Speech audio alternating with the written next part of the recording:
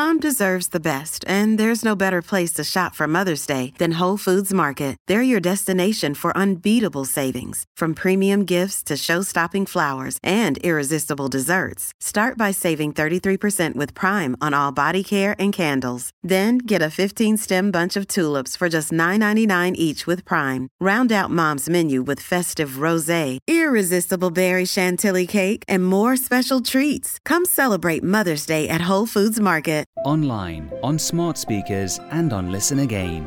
This is Food FM.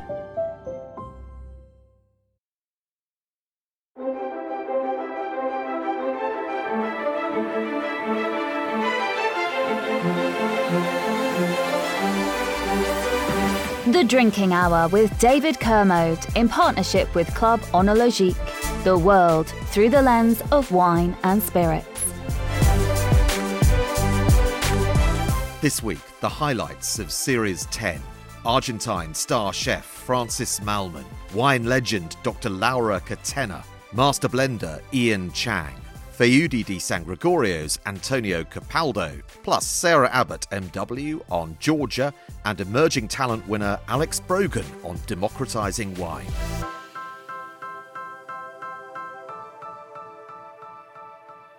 Francis Mallmann was born in Patagonia, but learnt his craft in the kitchens of Paris. And it was a return to his roots in Argentina, fusing his culinary prowess with his love of fire, that resulted in his signature cooking style. With restaurants all over the world, he's more finely tuned to wine than most chefs, yet he doesn't go in for the likes of pairing menus that are seemingly so fashionable at the moment. He's the guest editor of Club Onologique, and I asked him how his wine journey began. Well, I think it really started in Paris when I was like 18. My first trip on my own to Paris, or maybe 19, I already had my restaurant in Patagonia, and I spent like a month walking around, and a friend of a friend invited me for dinner. I met him at the restaurant, and he ordered a sort of a nice bottle of wine. I can't remember what it was. And we had some wine, and by the end of dinner that night, the bottle was almost full. And I said to him, so we didn't drink all the wine. And he said, no, you have to learn. You don't have to drink all the wine. Wine is a beautiful thing, and you enjoy it, and maybe you have a glass or two, or maybe you just have one, and that's perfectly well. That's how I started, because that message he gave me made me think a lot about the treasure, the secret that a wine holds, and that you don't need to drink a whole bottle to understand it. You know, just with a glass of wine, I'm perfectly well with a glass of wine. I have wine at lunch and dinner every day, but I don't drink much. But I have this beautiful relation with that short glass of wine that I enjoy, and I think it's very beautiful. I'm bound to ask you at this point which wines you tend to enjoy the most. Well, again, I think it has to do a lot with the day and with whom I am. I tend to choose a lot the wine because I work a lot and I'm always with friends or with someone who works with me and in my restaurants. So it depends, you know. Sometimes I would choose a rosé, which is something that I don't enjoy that very much, or a very simple wine from Alsace, maybe a white wine or a white Chablis. It depends on what the table looks. I never have a plan, you know. If I invite people for dinner, if I have a guest, yes. If I'm not sitting with them, I choose the wines ahead. But if I'm going to sit with them, I look at them. I look at how they're dressed, how we all feel, and then decide on the wine. That's interesting because there's perhaps a stereotype of a globally renowned chef that you would only really have, a glass of Cristal or a Lynch Barge or whatever, that you'd only be interested in the kind of finer stuff, the expensive stuff in life. But that's not true by the sounds of it. Not at all. And I really don't believe in harmony in wine. I don't like pairings. I really dislike them. I understand them. I can enjoy a steak with a Cabernet Sauvignon, but I find it boring. I like contrast. I like to have clashes in my mouth when I eat, I like to have a very good wine and something that battles with the wine, and that's what I love. So I think that I never sit down with thinking, God, the menu is this, we have to drink this and this and this. I have a more free spirit on the choosing of wines and food. Yeah. Does that mean that you're not a fan of pairing menus then? Because pairing menus seem to be kind of all the rage and have been for a decade or so. Are you not as keen on that concept? I really dislike them. I feel like in a prison, Why did they choose this wine for me? Because this guy thinks that it works well. What about me? What about how I feel today? What about my guests? What about the day I had? No, I really don't like pairings menus. And you talk about this kind of dissonance between a dish and a wine, which is certainly counterintuitive, countercultural, possibly. Just sort of, if you can, give me a kind of example of something that you might have that is kind of counterintuitive like that, a pairing that isn't a pairing, if you like. Well, I think about it 2 nights ago. I had the most delicious white sole, a lingual, which is like a Dover sole, but a bigger one. And it was just cooked on the grill with a boiled potato and olive oil, salt and pepper. And I opened a bottle of Cos d'Estournel, the Bordeaux wine. And it was so delicious, the juices of the fish with the wine. And there was a dissonance. And that I love, There's a dissonance, but at the same time, you enjoy both, That's what I like about eating, I'm not preaching that everybody should be like I am, but that's what I like, what I enjoy. And if I'm in command of a table and I have to choose a wine, I will choose something that I like. I won't choose what he likes, I want to make a point about what I think and how I feel and the why of the wine. How important are Argentine wines to your repertoire? Obviously, you're talking to me from Mendoza now. You have restaurants in Mendoza, in Buenos Aires and elsewhere in Argentina. Do you have a kind of bias towards Argentine wines? Well, I find that Argentine wines, as you know, are very powerful. They're grapes full of sun, very ripe, and sometimes I feel that they feel more like a juice than a wine, because you drink it and you feel this friendliness with it. But that's it. And what I like in a wine is to have a sip of it and have that first encounter. And then as dinner goes on, I start feeling all these different aftertastes and gestures of the wine that I find extremely important. It's like, so sometimes I'm quite, not that I put on doubt, but I dislike sometimes these very young wines that we are doing, and they're very, very powerful. I find the other day I was in Patagonia with a dear friend of mine, one of the best winemakers in America. And, what I'm going to serve this man who has drank everything. I served during a week with him only very old wines from Argentina, from the 70s, 80s, 90s, nothing new.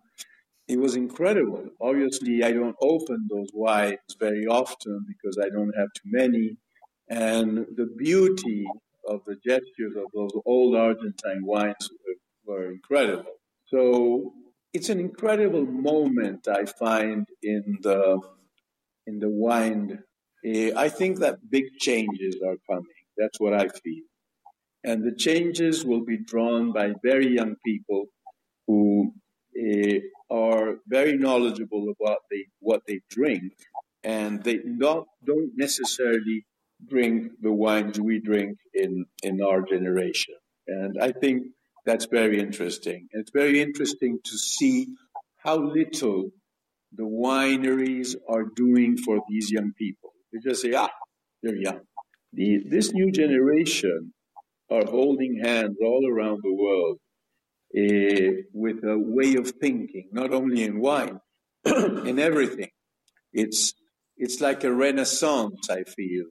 You know, they're 16, 18, 20, but when they reach 30, they will be sort of governing the world, and we have to pay attention. So I tell to all the winemakers I know, beware, look at them, talk to them, try to understand them, and try to start having something for them that makes them happy. So those are my thoughts. What is that something then, in your opinion? Because you've identified a group there, an age group. You're not in that age group, clearly, and neither am I. But what is it that they want that they're not getting currently, do you think? Well, they certainly want organic, biodynamic wines, and it's a market that is growing a lot.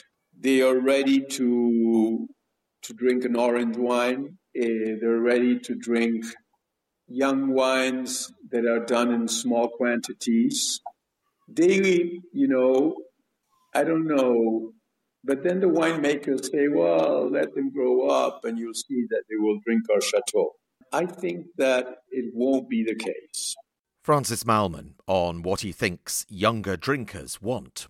While staying in Argentina, Catena Zapata is one of its great names, now run by Dr. Laura Catena, who took over the family dynasty from her pioneering father, Nicolas Catena Zapata, who transformed the fortunes of Argentine wine through grit and determination. Laura Catena is a chip off the old block and was recently named Old Vine Hero. So I asked her about her passion for veteran vines. I also started talking a lot about these old vines, the ungrafted vineyards, this genetic diversity we have from Malbec, which is kind of an island effect phenomenon. Because you know how when you go to the Galapagos, why does the Galapagos have that diversity? Because it's in an island. And they didn't bring in pests from the rest of the world that killed all the native species, and they didn't bring too many exotic species. And partly it's because it was so remote. Argentina, because of its politics and economics, has been closed in many ways. There wasn't vine material coming from other countries, Europe or North America, for 100 years. Between Phylloxera and the 1990s, nothing came in. And what that created was the preservation of this genetic diversity. We didn't have clones of Malbec. We didn't have clones of Cabernet Sauvignon. We didn't have clones of Bonarda. It was all genetically diverse. And now in Europe, they're trying to preserve these genetically diverse vineyards, but they don't have so many of them because there's not that many old vine vineyards left in the world. Yet in Argentina, partly it was one of those blessings coming from this isolation. We have this diversity, and this is something I'm very passionate about. But we don't just have it for Malbec. We have it, again, for Bonarda, this variety that's, it's from Savoie, but mostly it exists in Argentina. It makes a beautiful fruity wine, a little lighter than Malbec. We have this Torrontés, which is, in a way, the native grape of Argentina, because although it comes from European varieties, the cross happened in Argentina. And we have the Criollas. We also have these really beautiful Cabernet Sauvignon selections. We have Tempranillo, Syrah. We have all these European varieties that have been in Argentina for hundreds of years. And to me, this is something that needs to be preserved. And it's often living in these old vine vineyards, which is kind of a second reason to preserve an old vine vineyard. One of the reasons is simply to preserve it, because why should you pull it out just because it's lower producing? It's we don't kill people as they get older, because older people give us wisdom. They take care of their grandchildren. Asking my father a question, you will always get a wiser answer that if you ask me or you ask anybody else. He has a perspective that nobody else has, that is based on all this experience. And old vines, actually, on difficult years with difficult climate, will do better than young vines.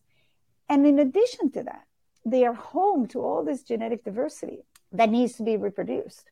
So I'm a big believer in preserving old vine vineyards, even when they're lower producing. And I think I love the old vines movement because, it is more expensive sometimes, because some old vine vineyards are highly producing, but most of them will produce less than a young vineyard. And so there's an economic decision to be made. But if consumers prize old vine vineyards and they're willing to pay a little bit more, we're not talking about double the price. We're talking about, maybe 1 more pound per bottle. That would probably cover the cost of the lower yield.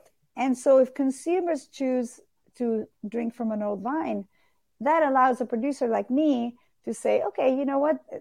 I can charge a little more for this because the consumers care, and let's preserve this vineyard. And anyhow, I'm really excited about getting this Old Vine Hero Award, because now I get asked about it a lot more and I get to talk about it. Yeah, well, you are an Old Vine hero. I was on the panel that put together the shortlist, and then, of course, it was voted on by followers of the Old Vine movement, as you say. But it was a great accolade and richly deserved. And I always say to people who are into wine but maybe don't know that much about the impact of old vines, I genuinely believe you can taste it, can't you, in the wine? It produces a different kind of more refined wine. I'm convinced. Yeah, it's interesting because I find that old vines will make a wine that's a little bit lighter. It's almost like how an old wine is always so much better than a young wine. I love all kinds of wines. I like fresh, I like old vintages. But if you ask me, what is your favorite wine? It will always be an old vintage. There is, that kind of softness. And what we call the tertiary aromas, that those kind of aromas that go on and on and on. And every time you put your nose to the glass, they're slightly different.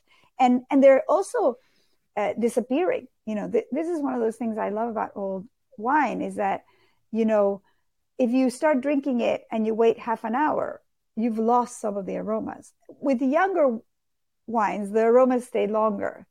And I love the fact that it's there and then it's no longer there. And there's all this surprise from an old wine. I find that old vine wines have some of that in a young wine, that kind of lightness, that delicateness, that fleeting beauty, and I totally agree with you that there's a particular characteristic to old vine wine.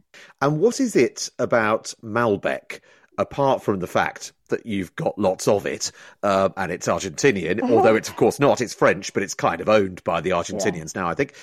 What is it, do you think, that makes Malbec so special? Because you've written a whole book about Malbec, haven't you? Yeah. We wrote an illustrated book about the history of Malbec and the terroir of Malbec with Alejandro Vigil, our winemaker of, 20-something years. So I think that Malbec is a variety and a flavor that's here to stay because it's delicious. And what I was saying before about the intensity of aromas, it's got beautiful fruit aromas. It's got natural vanillin. This is a really interesting fact. So if you make Malbec in cement or stainless steel, not a drop of oak, and I give you a bottle of that to taste, you, David, who will have an experienced palate, will tell me this has oak because it has natural vanillin. We've done this experiment a million times. So it's kind of cool. You can actually get that touch of vanillin that's so attractive without using oak. And so I think Malbec has a beautiful aroma. And then it has these smooth tannins that are related to the polysaccharides. So Malbec has more polysaccharides than other varieties, and polysaccharides are sugar-like molecules, but they're not carbohydrates. So they don't increase the calories. They don't turn into bad stuff in your body, but they give this kind of soft feeling. And so Malbec can taste different from cool climates. It will go more in the floral direction, in the violets. From warmer climates, it'll have more black fruit, maybe more of this vanillin aromatic, but it will always have these potent aromatics and the smooth tannins. So the aromatics might change a little bit, more spicy, less spicy, but always these velvety tannins, at least Argentine Malbec. I believe that these selections we have in Argentina have been lost in Europe, and certainly the wines I've had from Cahors seem to be a little more tannic. But if you review the old French texts from the 19th century, they actually say that you must add Malbec to Cabernet to soften it. So I think this combination of power and soft is the characteristic of Malbec, and why I think Malbec is here to stay. It's been around for over 2,000 years. Hopefully it will be around for another 2,000 years, because it's a good flavor. It tastes good. The same reason why I think Earl Grey will be around in 2,000 years.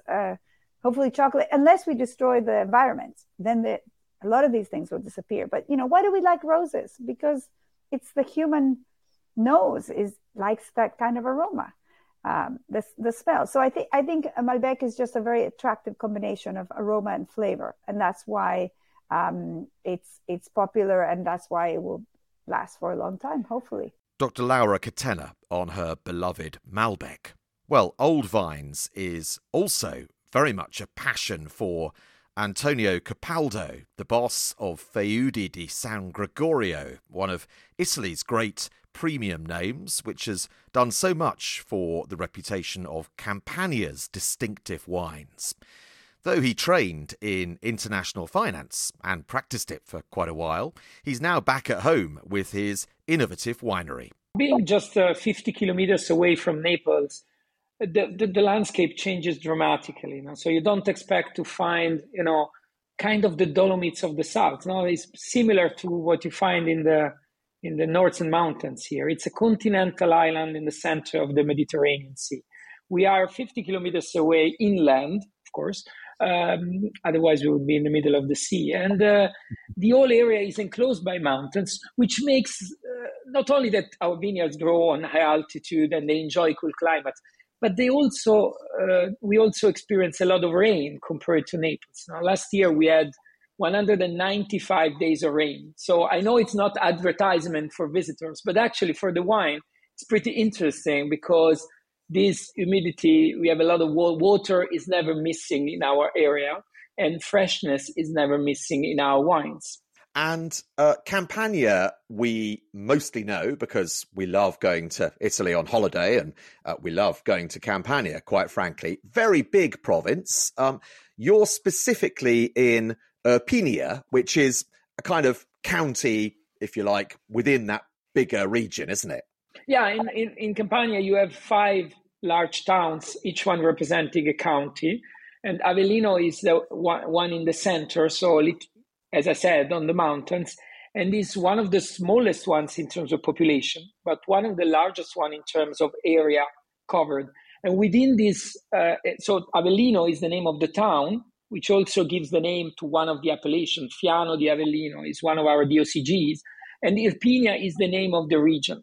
And it's the only region in Italy having 3 DOCGs, actually, which is the highest appellation of quality that we give to wines. And those DOCGs, just for those doing their homework, they are a bit of suspense before telling that. No, they are Fiano di Avellino on one end. So Fiano is the grape, Avellino is the central town.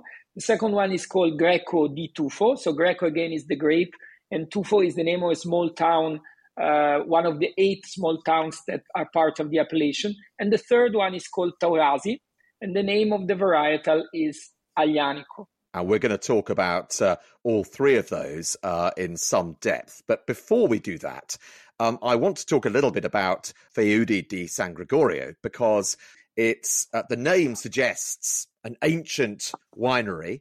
and it is the profile that you have suggests you've been around a very long time. But actually, the reality is rather different, isn't it? Yeah, I think we are. It's a beautiful context. I mean, we have an incredible history, and we speculate about that. We have an incredible tradition.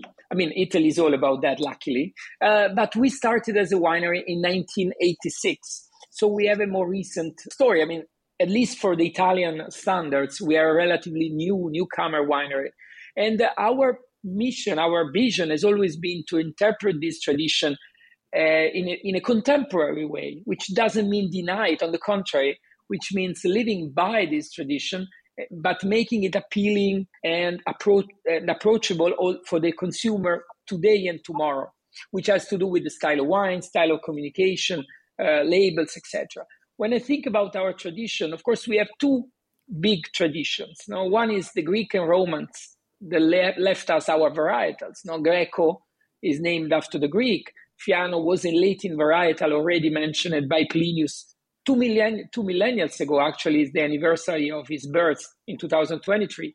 Aglianico as well came as a big history. The second tradition is the church. The Christian abbeys protected, the monks protected and in a way enhanced the culture of making wine from the Roman and the Greek. And in our area and in all areas of Italy and southern France, there were so many of these abbeys that contributed to that. And in particular, under the pontificate of Gregory the Great, so 7th century, already in my area where the winery is today, there were several vineyards of probably Aglianico back in time. So Feudi di San Gregorio is, the name comes from paying a tribute to this tradition, because feudi means estates. The Middle Age term is feuds. So basically, these were estates of Gregory the Great. So this is a big story. And then we have, speaking of the past, which we cherish, and as I said, we try to interpret in contemporary way. We also have a sad event that happened in 1980, which was a terrible earthquake that devastated the region. That was actually the founding fact of Feudi di San Gregorio, because my family decided, which was not involved in wine, decided to invest back in their homeland after this terrible episode. Yeah, that's a really interesting detail. The winery, as I mentioned, one of the most prominent and most successful, certainly from Campania, but really talking across all of Italy. It's relatively new, 1986, and really born of adversity, wasn't it? Yeah, but when that's not bad. I mean, when you are born of adversity and you have a bigger mission, that sometimes it's risky to have a mission that goes beyond the company, But in wine, I think it makes a lot of sense. Now, you said that I started in finance, on the dark side of the world. And I think what was more complicated for me when I came into wine was understanding the value of time. Time in finance is cost. Time in wine is value. And it is true, it's value for a wine, it's value for a vine, it's value for the people, the experience. And I think the good thing about probably my father and my uncle approach, and I can say that because it was not me, so I'm not making myself a compliment, they were not in a hurry. And this came from the strong feeling that they were not after collecting hectares on hectares, but they were really living this as a challenge. They were living Feudi di San Gregorio as a challenge to put Irpinia on the international map of wines. When we started making wine, which was 1991, we were the 6th bottler in the area. It was a big name, Mastro Bernardino, that was there for the previous 80 years, but there were only 4 other wineries bottling wines. Now there are over 150, and many of those recognize that Feudi, I don't want to say was their inspiration, but Feudi in a way led the way, created some space in order for Campania and Irpinia in particular wines to be grown internationally. So it came out of adversity, but having this mission in mind, I think this was an enormous part of our success. And David, by not coming from the wine world, probably was also very positive in an area that needed some shock. So having people that thought also about the brand, for instance, there's nothing bad about it. And they brought in Irpinia expertise coming from France, coming from Northern Italy. this was positive because we tended to live a little bit on our traditions, maybe even too much. And that brings us neatly to your own decision to, initially at least, forego a career in the family firm and to head to international finance instead. You worked in London for a number of years. You worked in banking, to put it in very simple terms, and you worked as a management consultant for McKinsey as well. Why did you do that? That's a good question. I mean, I think, first of all, I didn't know what I wanted to do. And usually finance or strategy, consulting, you consult when you don't know what to do, or you had done too much. In my case, I didn't know what to do, and I hadn't done anything. So I learned, I worked a lot, both in Lazard, this investment bank, and McKinsey. And I didn't know what I wanted to do, but I wanted to see things. So this is an incredible platform to travel around the world, to see things and to prepare. And that was not, honestly, I didn't know if I would come to Feudo di San Gregorio. I was not sure because, I was 21 when I started working, and my father always wanted to protect me. Also, my father was doing other things, as I said, wanted to protect me from the idea that I was forced to do this. There is a tradition in Campania that the first male of each family is named after the grandfather. No? And this tradition is, for me, it's nice, but it puts an incredible burden on the kid. Everybody thinks of their grandfather. No? And similarly, the idea that because you're part of a family that owns something, you still have to do the same. So I think my dad was brilliant in saying, travel the world, do other things. Then, of course, when I wanted to come back, he pretended this was a bad idea. So I said, no, continue staying outside. But he really was super happy that I came, also because he was never involved actually in the winery. So it was the first time that someone from the family actually took really over when I came back in 2009. So I think, to answer to your question, I wanted to see as many things as possible in a relatively short period of time.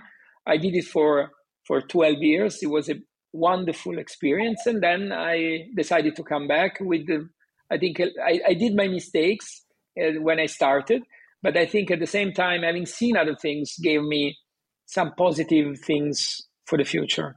Antonio Capaldo of Feudo di San Gregorio. Well, old vines really is a theme this series because Sarah Abbott, a Master of Wine, is a co-founder of the Old Vine Conference, and she's also a champion for Georgia, almost certainly the birthplace of wine.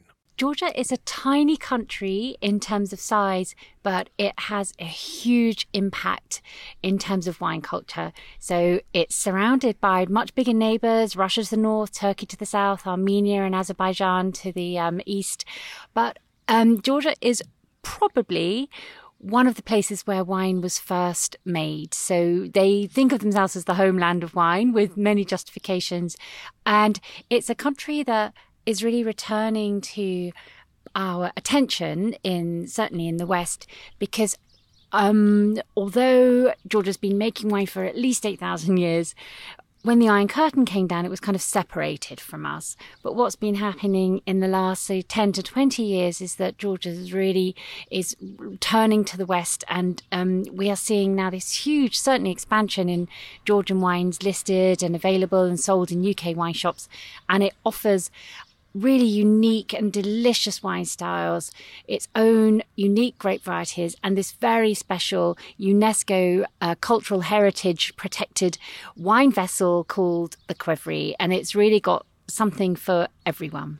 And we're definitely going to talk about the Qvevri at some length later on, but a bit more about the history, because under the Soviet system, it was a wine-producing nation. And that's something of a mixed blessing, isn't it? Yes, I think that on the one hand, when the Soviets basically took Georgia over, the thing that was positive is that they designated Georgia as the part of the Soviet Union that produced wine. So Armenia was designated as the brandy place, Georgia was designated as the wine place. But what happened really under what the Georgians would think of as the Soviet occupation is that Georgia's very diverse and creative and very individualistic wine culture became very standardized and in some ways more efficient, but definitely more industrialized. And just to give you an idea, under that system, there were no private wineries or individual winemakers. All the land was owned by the state, all the vineyards were owned by the state, certainly for any major production.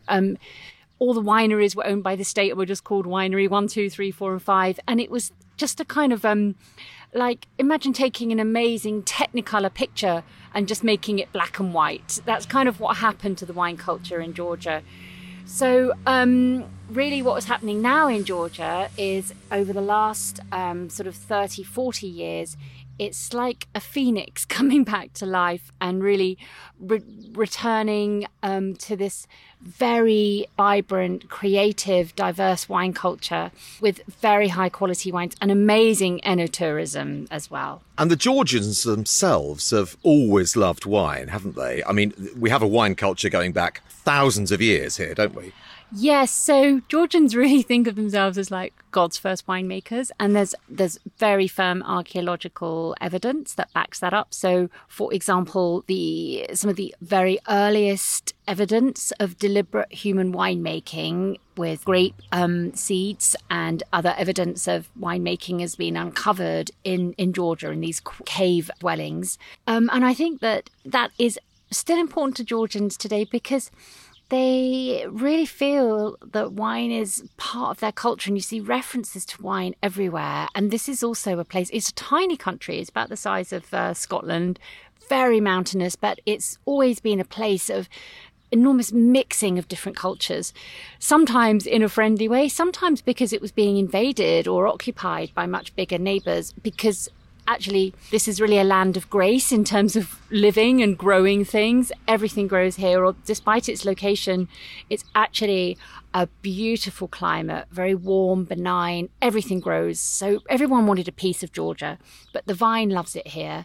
And then the Georgian culture is very much about enjoying life and feasting. They have this great tradition of what they call the supra, which are these feasts with incredible food, lots of wine. And the Georgians would say to you that it's really through this communal bonding with great wine and great food that they derive their strength and their sense of identity. And it's really incredible that such a tiny country still not only exists surrounded by so much bigger and covetous neighbours, but thrives with a highly distinctive and individual culture, its own language, its own alphabet, its own grape varieties, its own food, its own sort of still very modern creative culture in the fields of film and fashion and so on. So it's like a kind of little hidden world, really, Georgia. And certainly for wine lovers, I think that it's in some ways it's like going back in time, but in many ways it's actually like being present at the making of something sort of very much renewed and exciting. And we'll talk about the grape varieties in a minute because there are more than 500 of them. But what about the terroir? What are we talking here? The main thing to get your head around about the land of Georgia is its mountains. And it's really defined by the Caucasus, the major Caucasus to the north, which are some of the highest mountains in the world. And those mountains are really what make Georgia such a gorgeously warm, fertile sort of place of grace, you know, in terms of nature, because they keep out the cold, harsh weather to the north. And then there's south of the Caucasus, there's then another mountain range called the Minor Caucasus. And in Kakheti in the southeast, the terroir is basically this elevated river valley which is between these two mountain ranges. So it almost looks like a forked tongue, if you can imagine it, with these two, like the forked tongue of these two mountain ranges. And then the vineyards in Kakheti, they hug the foothills of both the mountains to the north and then the mountains to the south that face them. And that's about 70% of the vineyard area of Georgia. But then to the west, you have, well, really terrains that, as someone said to me, gosh, this looks like Switzerland. So, and terrains like Racha, which is very high, very mountainous, very steep, with a very different terroir to the east, and Lechumi, which is next to Racha, very similar. Over in the far west, you've got Guria, which has very kind of juicy, succulent wines, and there they grow tea. It's basically a subtropical climate. You have Imereti in the middle of the country, which is very high. In some parts of Imereti get cut off by snow in the winter. And then you also have Kartli, which is a cooler climate than the climate to the immediate east, Kakheti, and makes these very fresh, juicy red wines. And then down in the south, right down in the south, you've got this very dramatic, high terraced landscape of Meskheti, which borders Turkey. And there again, you have really quite sort of stony, high, stony terraced vineyards where you have really intense red wines being made. And grape varieties, there are 525, I think, not necessarily all wine grapes, but they have this extraordinary kind of treasure trove of indigenous grape varieties, don't they? Yes, they do. So there are 525 that have been identified, and they are kept in a sort of open-air vineyard museum, if you like, which is owned by the government. So they have samples of all of these 500 varieties growing in this vineyard. And the government has also sponsored a program to do these studies to plant the vines, make tiny quantities of wine from them, and then advise wine growers on which grape varieties they could consider when they're expanding their vineyards and so on. So it has this incredible richness of grape varieties, and they're not related to anything else you've ever heard of. Even if you're really into your wine, you come to Georgia and everything is new and unfamiliar and strange and delicious. But of that 525, there are actually about 60 now in ongoing commercial production, that you'll see the names of on wine bottles. And from that 60, there are actually about 10 that, for example, you'll see on the shop shelves in the UK. So red variety, Saperavi, one of the greatest varieties in the world, not just in my opinion. It makes incredibly vibrant, gorgeously delicious wines. And then white varieties such as Rkatsiteli, Kisi, which is very charming, just like its name, very fragrant. If you like things like Sauvignon Blanc, you will love Kisi. And then also the grape Mtsvane, which is, it's almost like a cross between Viognier and Chardonnay. It's not, but that's kind of what it tastes like. And many others. But really, Saperavi, Rkatsiteli, Mtsvane and Kisi, those are like the four main varieties that you can see. And wines made from those varieties are now on sale in Marks & Spencer, in Waitrose, the Wine Society, and, kind of places where you will go and do your, Waitrose, Ocado, where kind of you can do your normal weekly shop. So it's not that Georgian wine is hard to find now. It's much easier to find, I think. Sarah Abbott, MW, on the wonder of Georgian wine. Well, to the world of whiskey next. Ian Chang is one of its most accomplished names, yet his journey to master distiller began less than 2 decades ago. In that time, he's gone from novice to headhunted, having made his name at Taiwan's celebrated Kavalan distillery. He's now embarking on a new adventure in one of the world's most exciting whiskey-producing regions, Japan. At the helm of Karuizawa Distillers, he has a purpose-built, state-of-the-art facility at his fingertips, the Komora Distillery. And he spoke to me very movingly about his whiskey journey. My father had a small business of a food factory, so I was supposed to work there with him. So that was the whole idea of studying food technology to begin with. I imagine, given what you've achieved, he's not disappointed that you didn't come and work in the food factory. Yes, yeah, that's right. But unfortunately, he, similar to Jim Swan, Dr. Jim Swan, he also passed away in 2017. But, I think he's still watching over me up there and helping me in the background. Yes. Oh, That's nice. You mentioned Dr. Jim Swan, who has had an enormous influence on you, a mentor, an inspiration to you. That's right. So I met Jim in 2006. That was when Kavalan invited him to become the consultant of the distillery, Kavalan Distillery. So between 2006 all the way to 2017, I spent about 12 years with him. So he had a huge influence on me, both in terms of whiskey making, but also life in general. So, he was like a father figure to me as well. So whenever I needed advice or advices, he was the person to talk to and so on. So I really missed him. All the good advices that he gave me made what I am today. So I'm very grateful. Mm-hmm. What did you learn from Dr. Swan?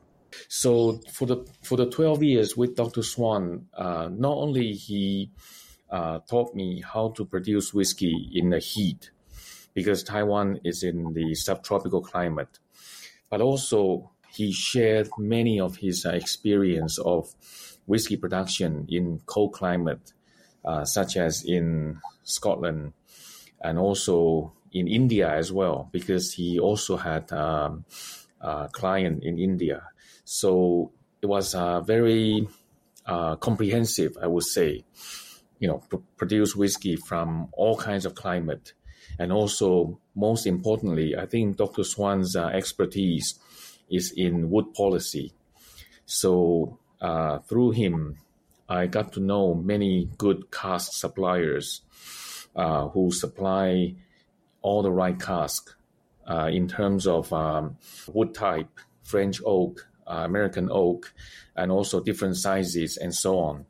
So it was very helpful for making whiskey, both in Taiwan and also now here in Komoro, in Japan. 2017, so you lost your mentor, who had such an enormous impact on your development as a whiskey maker. You mentioned you also lost your father as well. That must have been a really tough year. Yeah, that 2017, I would say it was a year of both, how do you say that, joy, but also sadness.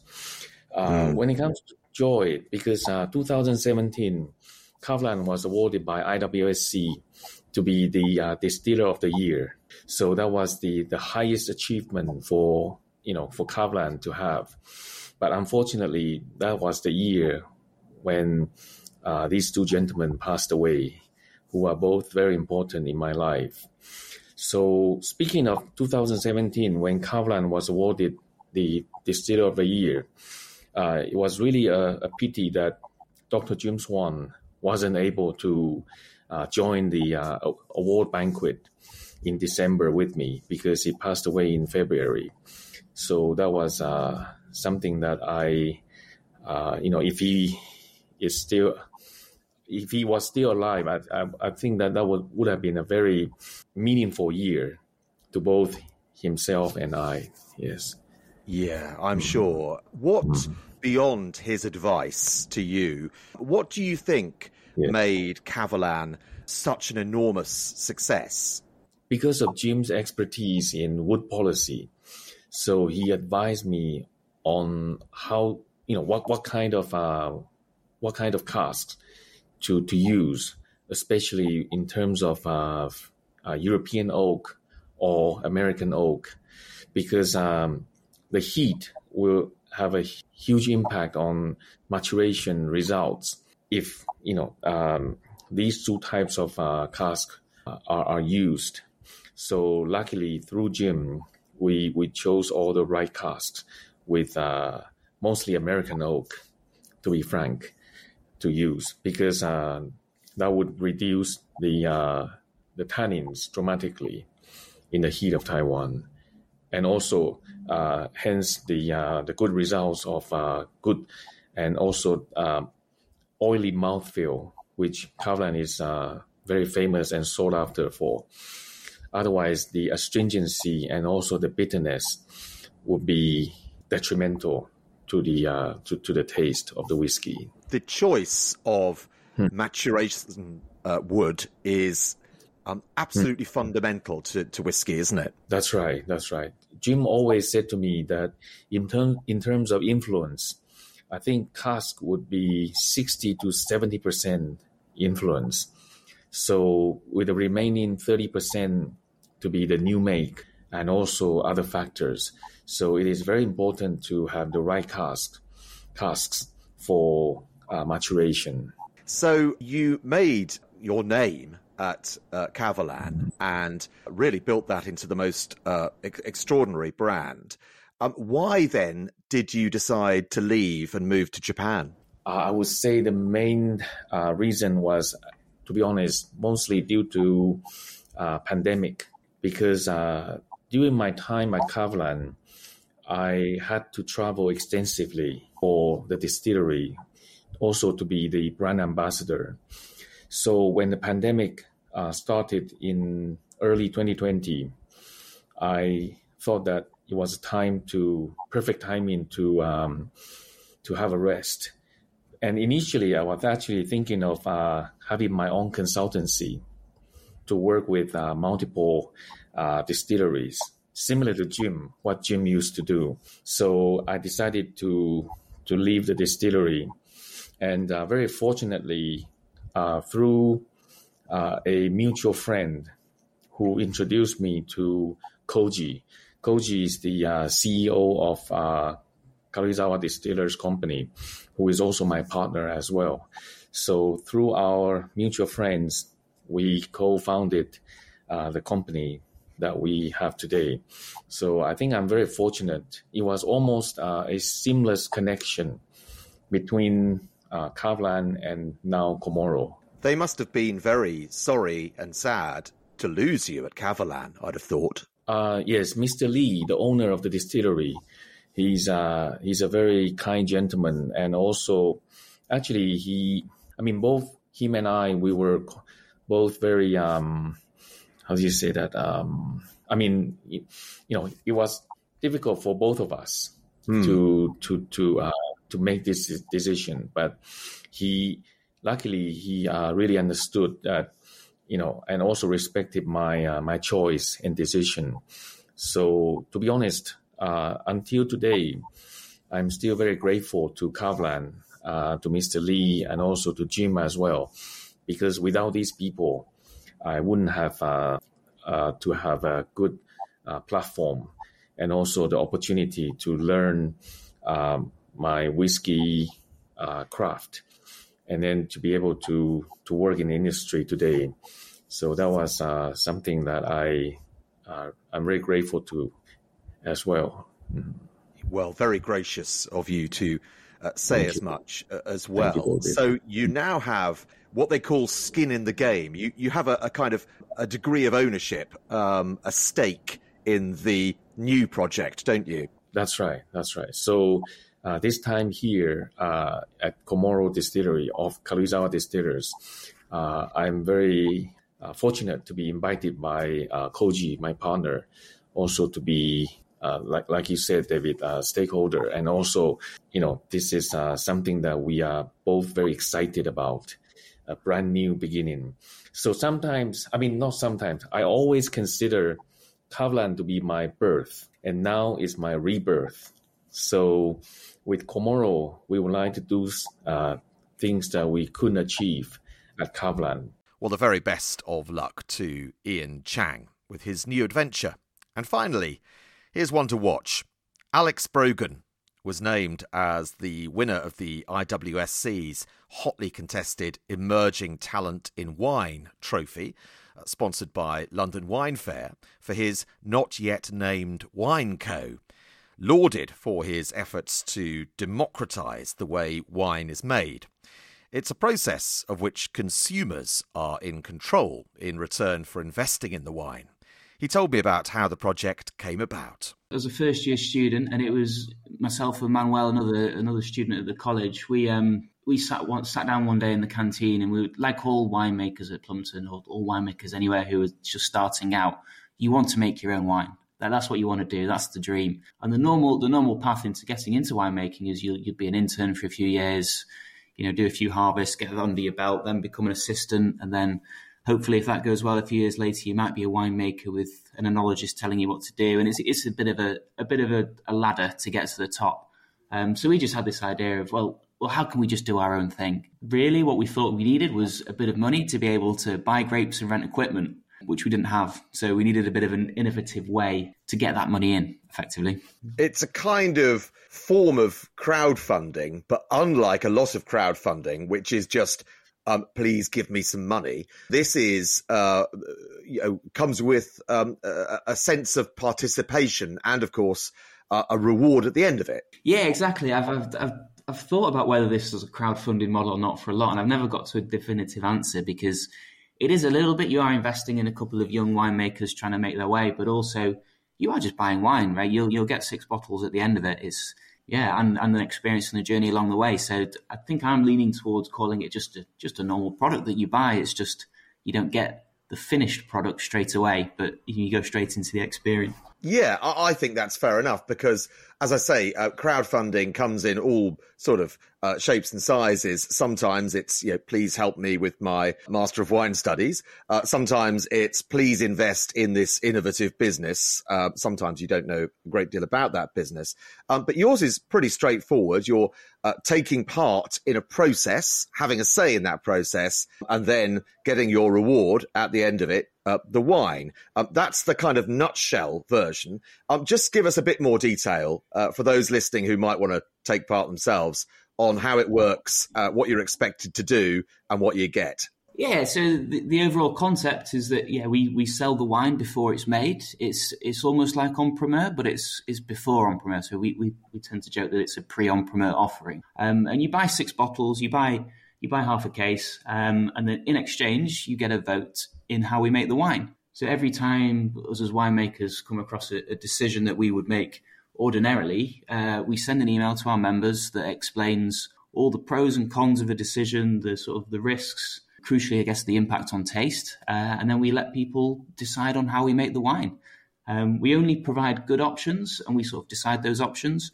But then people can choose pretty much exactly how we make the wine, from starting at, grape variety through to picking date, whether we do it earlier or later, whether we add yeast or what specific yeast we add to the ferment, all the decisions through the winemaking until it's ready.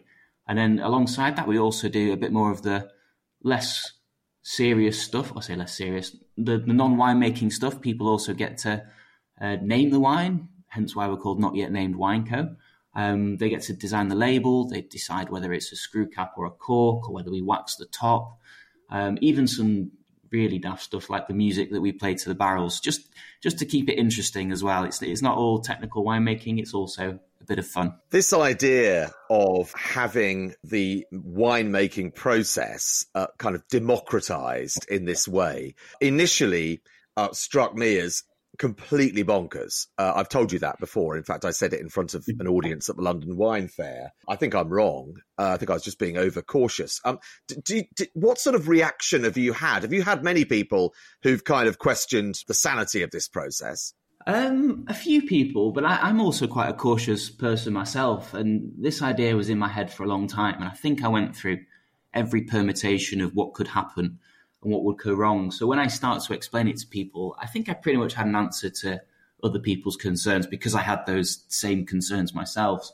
And actually, some of those concerns are sort of real and still exist, in terms of it's not necessarily the way a winemaker would go about making the best possible wine. Like ideally, and it's true of anything, right? You want to start with a plan and go through that step by step and adjust if necessary. But this doesn't allow us to plan in the same way. I think we originally did try to do a little tree diagram of all the permutations and how it could end up, but it got very complicated very quickly. So we just decided to wing it. And it's sort of, it has worked. And I guess our focus is on the experience and learning the winemaking process as much. So if the wine isn't top notch, then it's less important. However, I think we've been lucky, certainly with the first vintage, that it has turned out to be pretty good. This is the key, I think. Looking at the emails you send out, and we'll come to the way you explain things in a minute, because it's really good. But you are basically being invited to kind of go on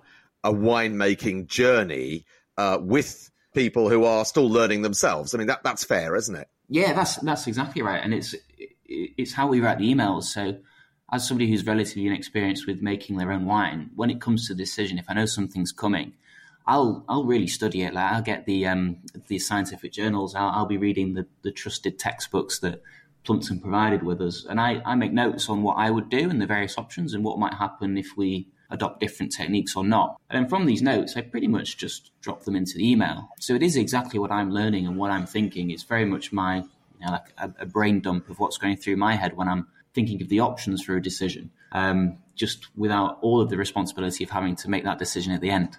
You mentioned that obviously you don't want to screw up the wine, so therefore you're not giving completely batshit crazy options to your followers, members, whatever you call them, fellow kind of journey goers. But I mean, when you're giving those options, they are genuine options. So you could, as a follower, member, whatever you call them, you could really significantly impact the wine with a decision that you're invited to vote on, couldn't you? Yes, exactly. That's what I guess it's one of our main tenets, is that we want to keep every vote interesting and impactful. There are a couple of votes that we've had in the past which we just do for interest rather than can actually change the wine significantly. But generally, we want them to be different, and we want people to, have a bit of a fight over things. Like, we like people in the community talking to each other. And the members, and it took us ages to work out exactly what we'd call them. And we settled on members, but it's not quite perfect. But yeah, there are members currently. So you're right. We give them decisions that really do impact the style of the wine. And I think that's the key. It's always the style of the wine, because sometimes there are decisions that we take that we don't put to vote, which are purely based on quality. So as a very inexperienced winemaker, I'd be very reluctant to use no sulfites at all and go down the natural route. Not to say I wouldn't do, or that I'm not a fan of it. And potentially, if we were to work with a partner winery who are skilled in that type of winemaking, then we might do it. But sulfites, we added a little bit to our first wine, and it wasn't a vote, just because I wanted it to be clean, safe, and drinkable. So that was an example of a decision that we didn't give to the members. Alex Brogan on Not Yet Named Wine Co, ending our special highlights edition from Series 10. Thanks for listening. Do join us next time as we begin Series 11 of The Drinking Hour. The Drinking Hour with David Kermode, in partnership with Club Onologique. The world through the lens of wine and spirits.